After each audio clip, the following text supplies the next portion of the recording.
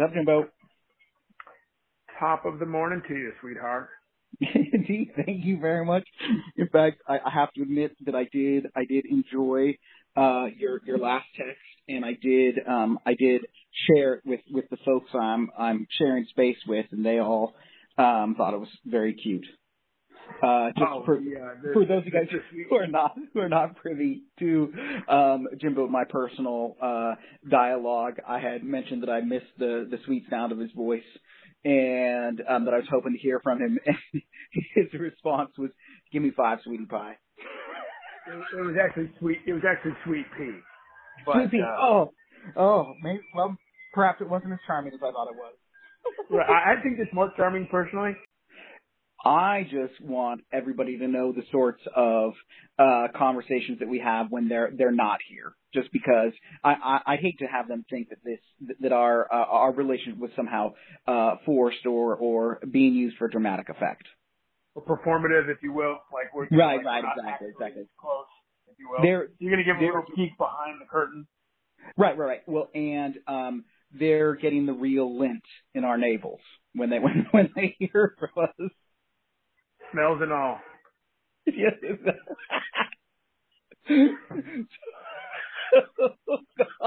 Good job. You do a very good job with the yes and. I have to admit. Every once in a while there's a roadblock no, but then you bust out with the yes and you do the trick. I should consider myself more open. Let's really get in there, if you will. But anyway.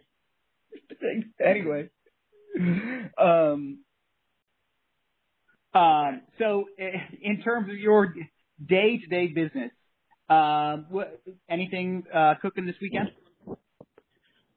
Anything cooking this weekend? Not necessarily food. Right.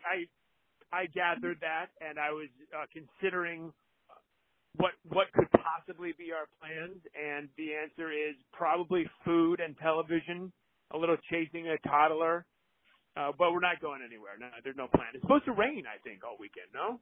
Yeah, well, there was some rain this morning. Hey, have you done any investigation into the Queen's Gambit? I've watched the whole limited series.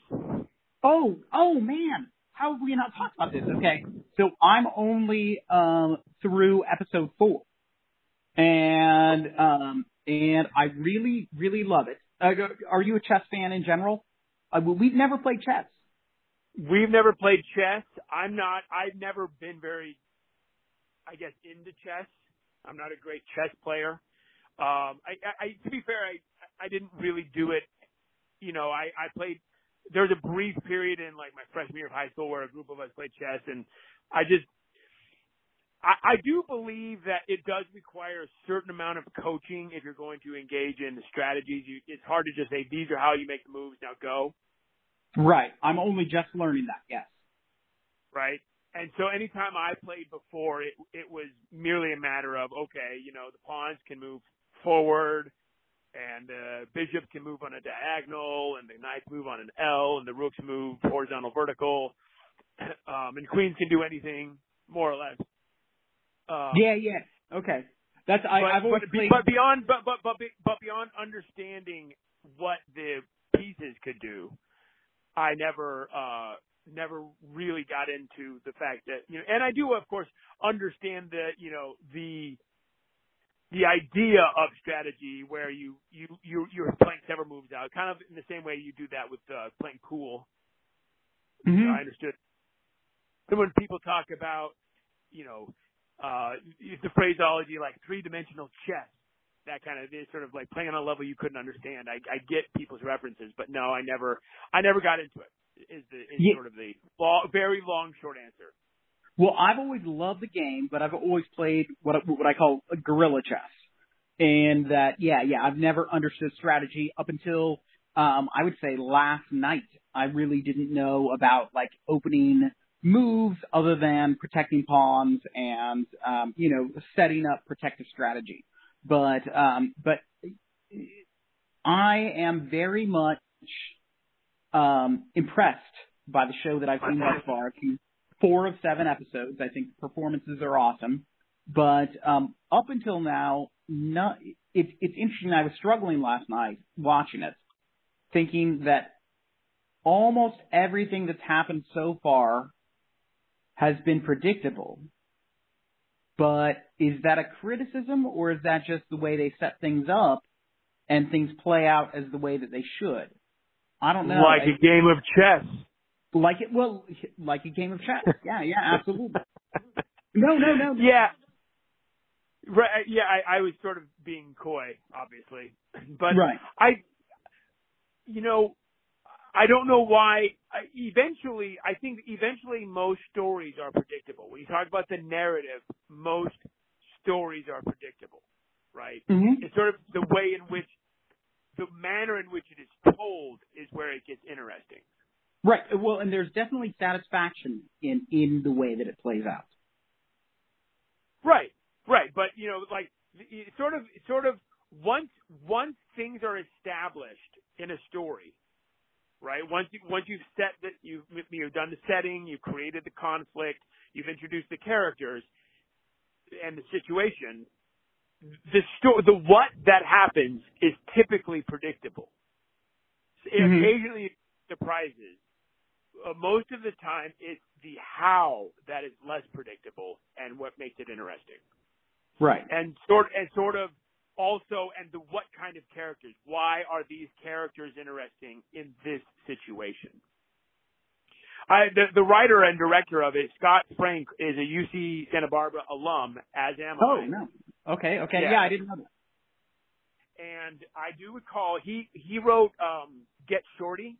He's done a bunch of stuff, really? but that was what was contemporary at the time that I went to UC Santa Barbara. My first quarter they're on the quarter system, on the semester system. I had to take a seminar course as being in the film studies program, where they would bring in industry people once a week. There was one of the professors there. He was a very old man, was retired, Hollywood industry guy, and every Friday he would bring in some industry person. It could be a producer, it could be a director, it could be a writer, or an actress. And he would interview them sort of like inside the actor studio. So it would go on for an hour and a half on a stage. We'd all listen to him. And one of the people that he brought in was Scott Frank, because he was a UCSB alum. So I'm setting this up as a long story, but one of his philosophies. No, great. One of Scott Frank's philosophies on writing was that he would spend pages and pages, hundreds of pages of developing characters' backstories, and his reason for that is once he did that and then went about the business of writing the story, it became easier for him because once the characters had sort of evolved, the way in which they would respond to the situations took care of itself. The story told itself. At least that was his process. Yeah, okay. I can see that here.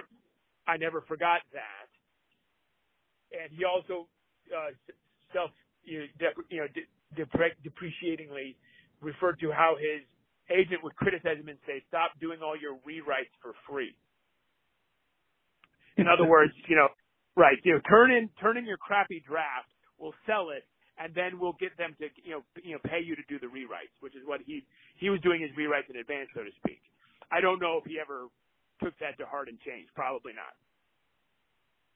Right. Fascinating. That insight is so significant. And again, I'm, like I said, 4 of 7 episodes in, and so I'm sure there may be some turns, but there's not really been a turn that I was not able to predict within about 5 or so minutes of it occurring.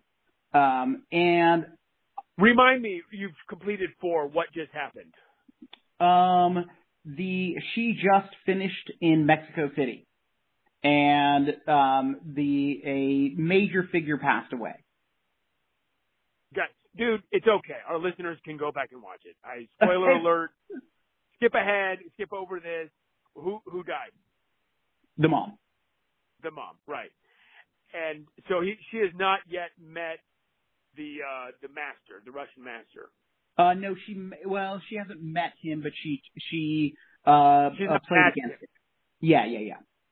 She played. She did not. She has or has not played against him. She has. Okay. Yeah. So you predicted that would go down the way it did.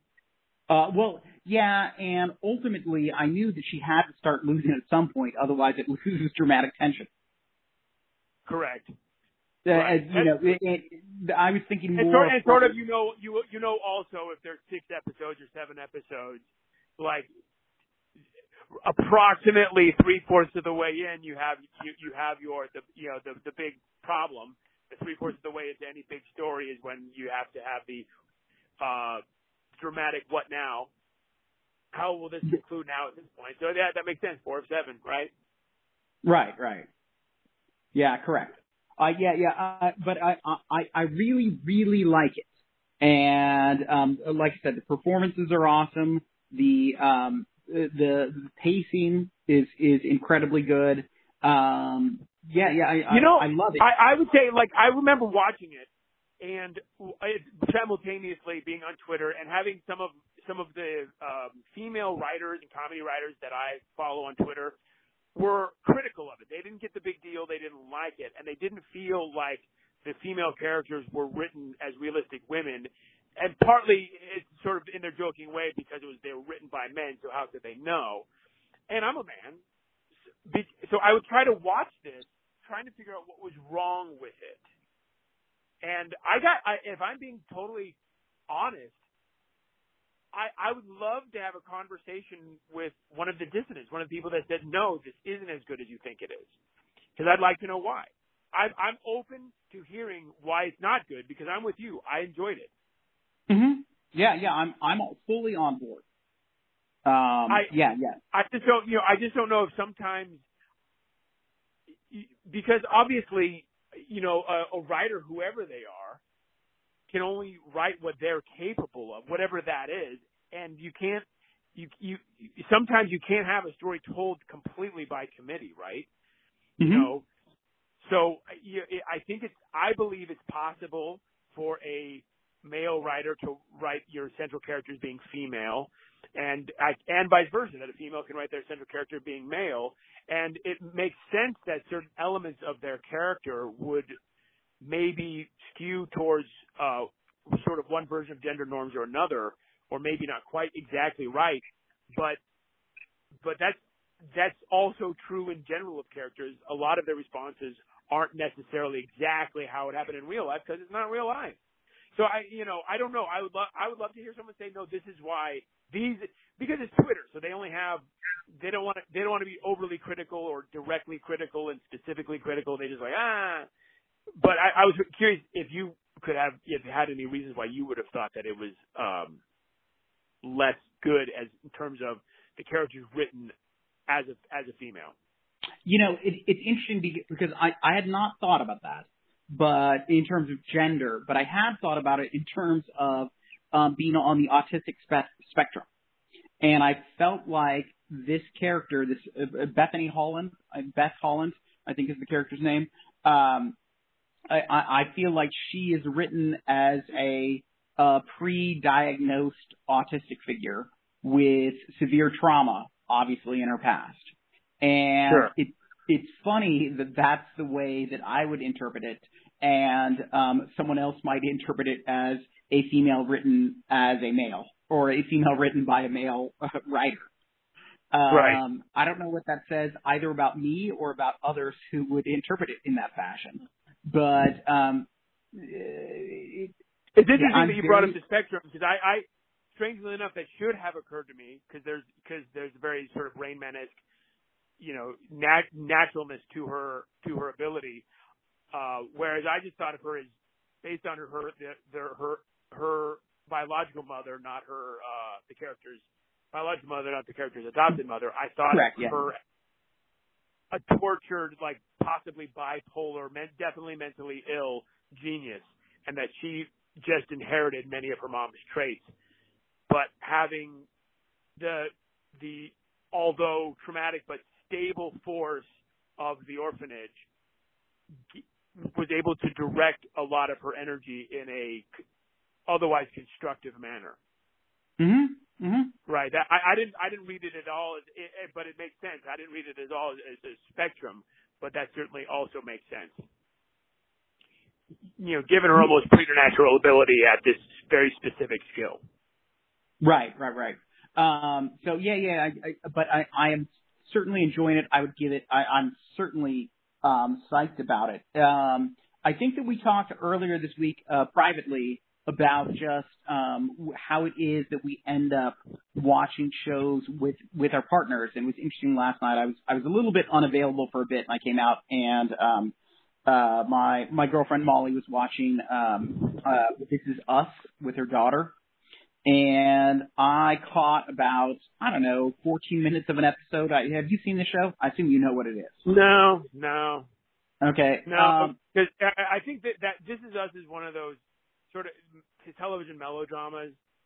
Right? Yeah. Oh, for sure. Well, in that 14 minutes, I don't go in for that crap. Well, you know what? I almost cried, only watching it like 50% attention. But the combination of the music and what was going on, and that's why I don't do it. That's why I don't do it, because it is so blatantly emotionally manipulative for the sake of emotional manipulation that I don't get any real. When those types of shows don't provide me with, I suppose it's a form of catharsis, but when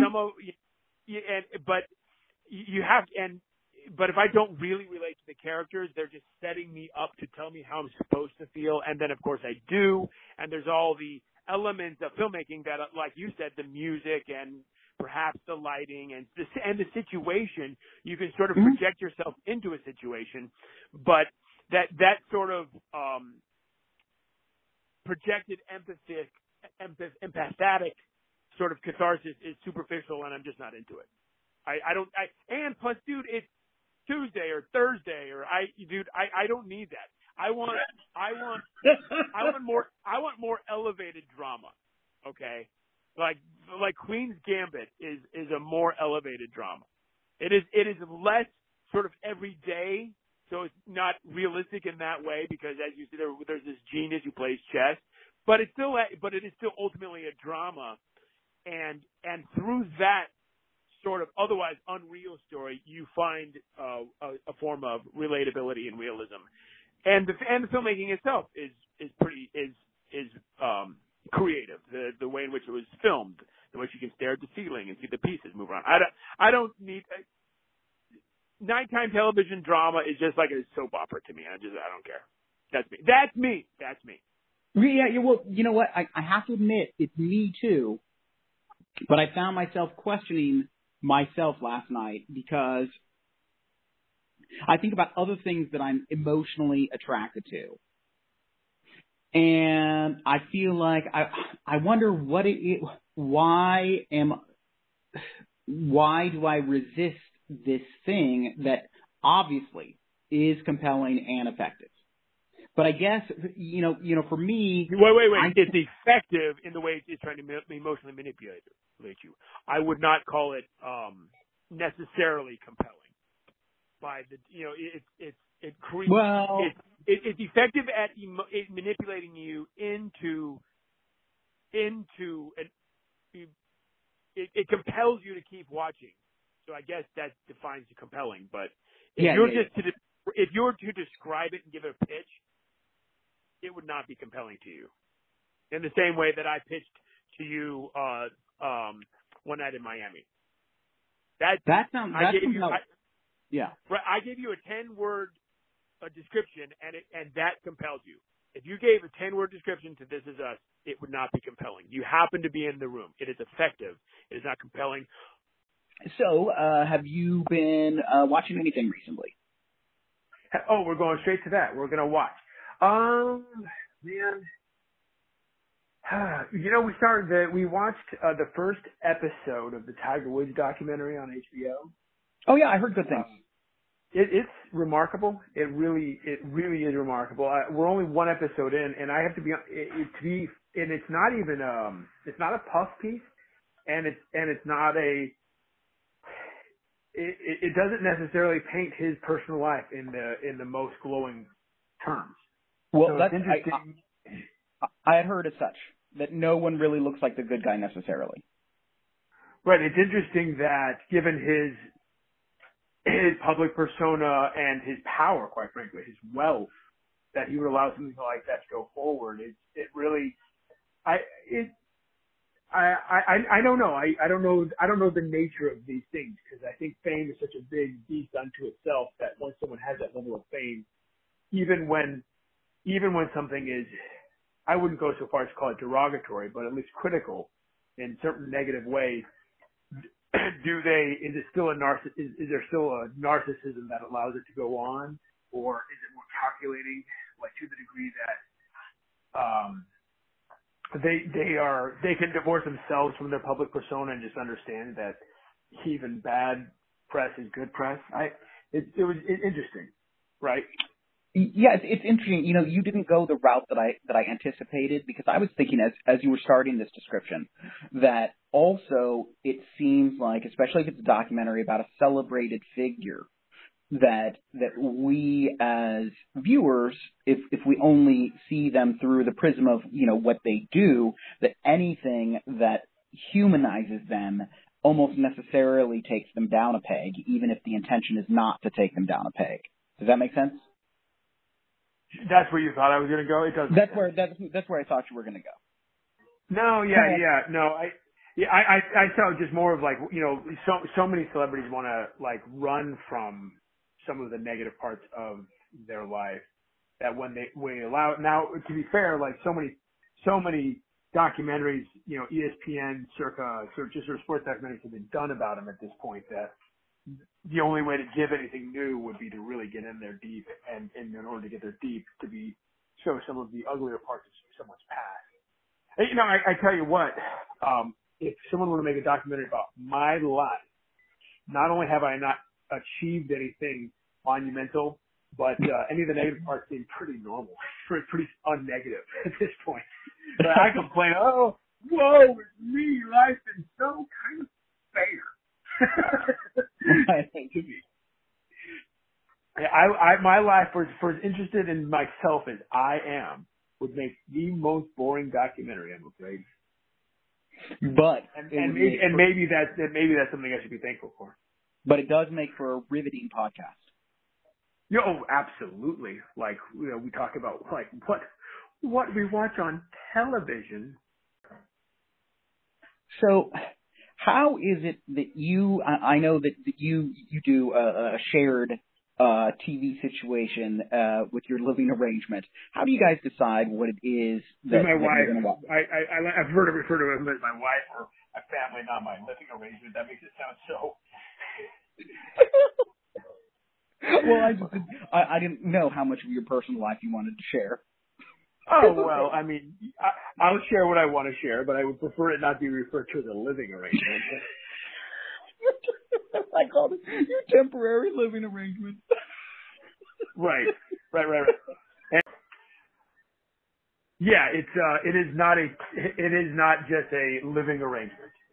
Anyway, we'll leave it at that. Well, you know, she's my wife, and we watch shows together. And as is that the case, as is it, you know, it is, you know, we have to decide what we're going to watch together.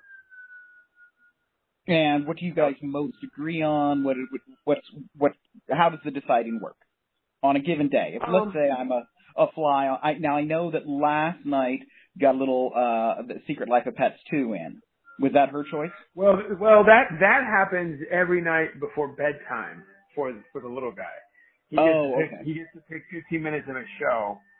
And right now we've been on Secret Life of Pets 2 for, I don't know, about a month. Feels like.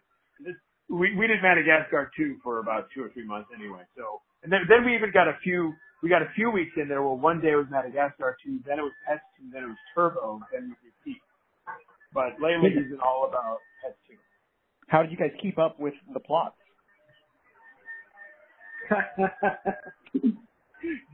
You're kidding, right? Yeah, a little bit. Okay. Well, as you know, most of our viewing is done on streaming, and technology being what it is, it tells you exactly where you were when you left off last time. So, you know, we watch. Yeah, of course. Right, and then at the end of a scene, I'll give it to the end of a scene, so maybe some nights it's 12 minutes, some nights it's 17 minutes, but at the end of a conclusion of a scene, there's a pause, and you say, okay, it's time for bedtime, and don't protest. But we don't need to get into the specific details. I am curious, though, do you have a preference of the three that you've most recently seen? Turbo, Secret Life of Pets 2, or Madagascar 2? Well, Turbo would be third place. I was thinking that would be the dog, yeah. Yeah, it's not a dog. It's just not as well put together as the other two. It is interesting. When you watch a movie that many times, the little things that you start to notice. Now, of course, it's animation, so of course everything is planned. I'd be curious to do this. I don't do it. I simply do this because I don't. But to watch other movies that many times with live action, if you would see the same amount of deliberate placement of actions and set pieces, or if you would see more mistakes. Mm-hmm. Or coincidences, I should say. There can be no coincidences in an animated program. If you will. Right. Exactly. Everything's a setup for something else to come. Or even on any given, if you were to pause it on any given scene, every single detail was drawn by someone for sure. So it's not like whereas if they were shooting on location somewhere where you could look in the background and notice a thing out of place. Okay. That's right. With the water wheel thing. Right. And even within a created set, there still might be inconsistencies that to the degree that you could not possibly have in animation. Yeah. But tell me about you though. What's been going on with your viewing? Well, I haven't. Go ahead. Or better yet, because I didn't really get a chance to say because we went down the wormhole of pets. But I don't think I answered your question. How do we decide? I asked Leslie, what are you in the mood to watch? Eventually what ends up happening is I start saying things I would like to see. I'd like to see this. Well, let's try watching this. And I try to push for things that I want to see. And then eventually, hopefully, we get a chance to see them. Well, so what would you say, and this will probably be in closing, but what would you say is the television show that you both equally enjoy the most, or type of movie, or whatnot? And then I'll share one for you. Well, that's a hard thing to say because I don't know. I mean, there are things that we're totally neutral about that are just benign background television. Those tend to be cooking shows, but equally enjoy, I think, is hard because there are going to be elements to it that, to any given program, that she's going to enjoy more than me or I'm going to enjoy more than her. So equal is a tough thing, right? Gotcha. I don't think she's as into Cobra Kai as I am, for example. Okay. But I don't want to say she doesn't enjoy it. Gotcha. How much have you seen of that so far? I think we're halfway. Well, we're 2 or 3 episodes into the second season. Okay, yeah, I've only seen the first season. I really liked it. We just haven't returned to it. Yeah, you should give it a check. The main sensei from the original movie's back. Oh yeah. No, I saw the last episode of the first season. Right. Well, he stays in it. So yeah, give you a little tease. Well, I'm kind of in the same boat as far as cooking shows. For a while, we were before bed, we were considering watching Schitt's Creek. But it takes too much attention to watch, and if you're laughing, you're not really falling asleep. So I'm not sure if I know I've talked to you about it in person, but I don't know if I mentioned it on the pod. But there's the Chef Show with Jon Favreau, and it's little 25 minutes, little bits with him cooking different things and traveling with Roy Choi, his partner, and it's so lovingly done and so well done. And I finally saw the Chef movie this weekend too, and I was very pleased with that. It was the first time that I saw it. It was a little anticlimactic, but such a labor of love all the way throughout. I would highly recommend it, and also available on Netflix. The Chef movie to which you're referring is the one that's a fiction account, whereas the show you're talking about is a nonfiction. Correct. Absolutely, yes. Yeah. Clearing it up for many gazers out there. Right, exactly.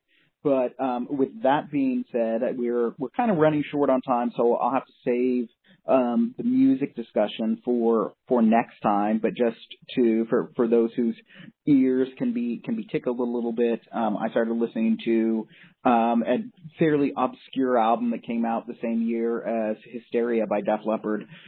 This from a band from like a European band called U2, and the album was Joshua Tree. This small little Irish, foursome.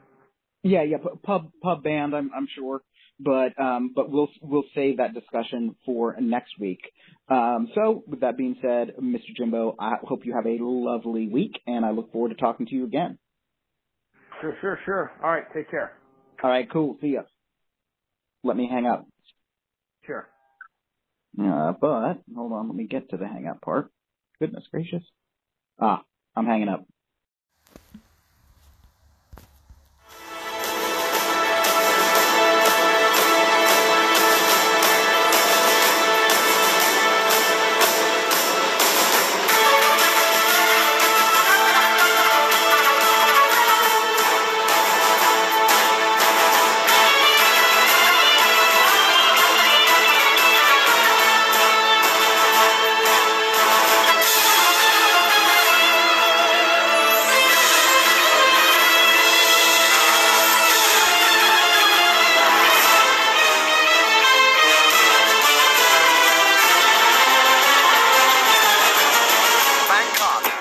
Sitting in the city, don't know what the city is kept. The creme de la creme of the chess world in a show with everything but Yul Brynner.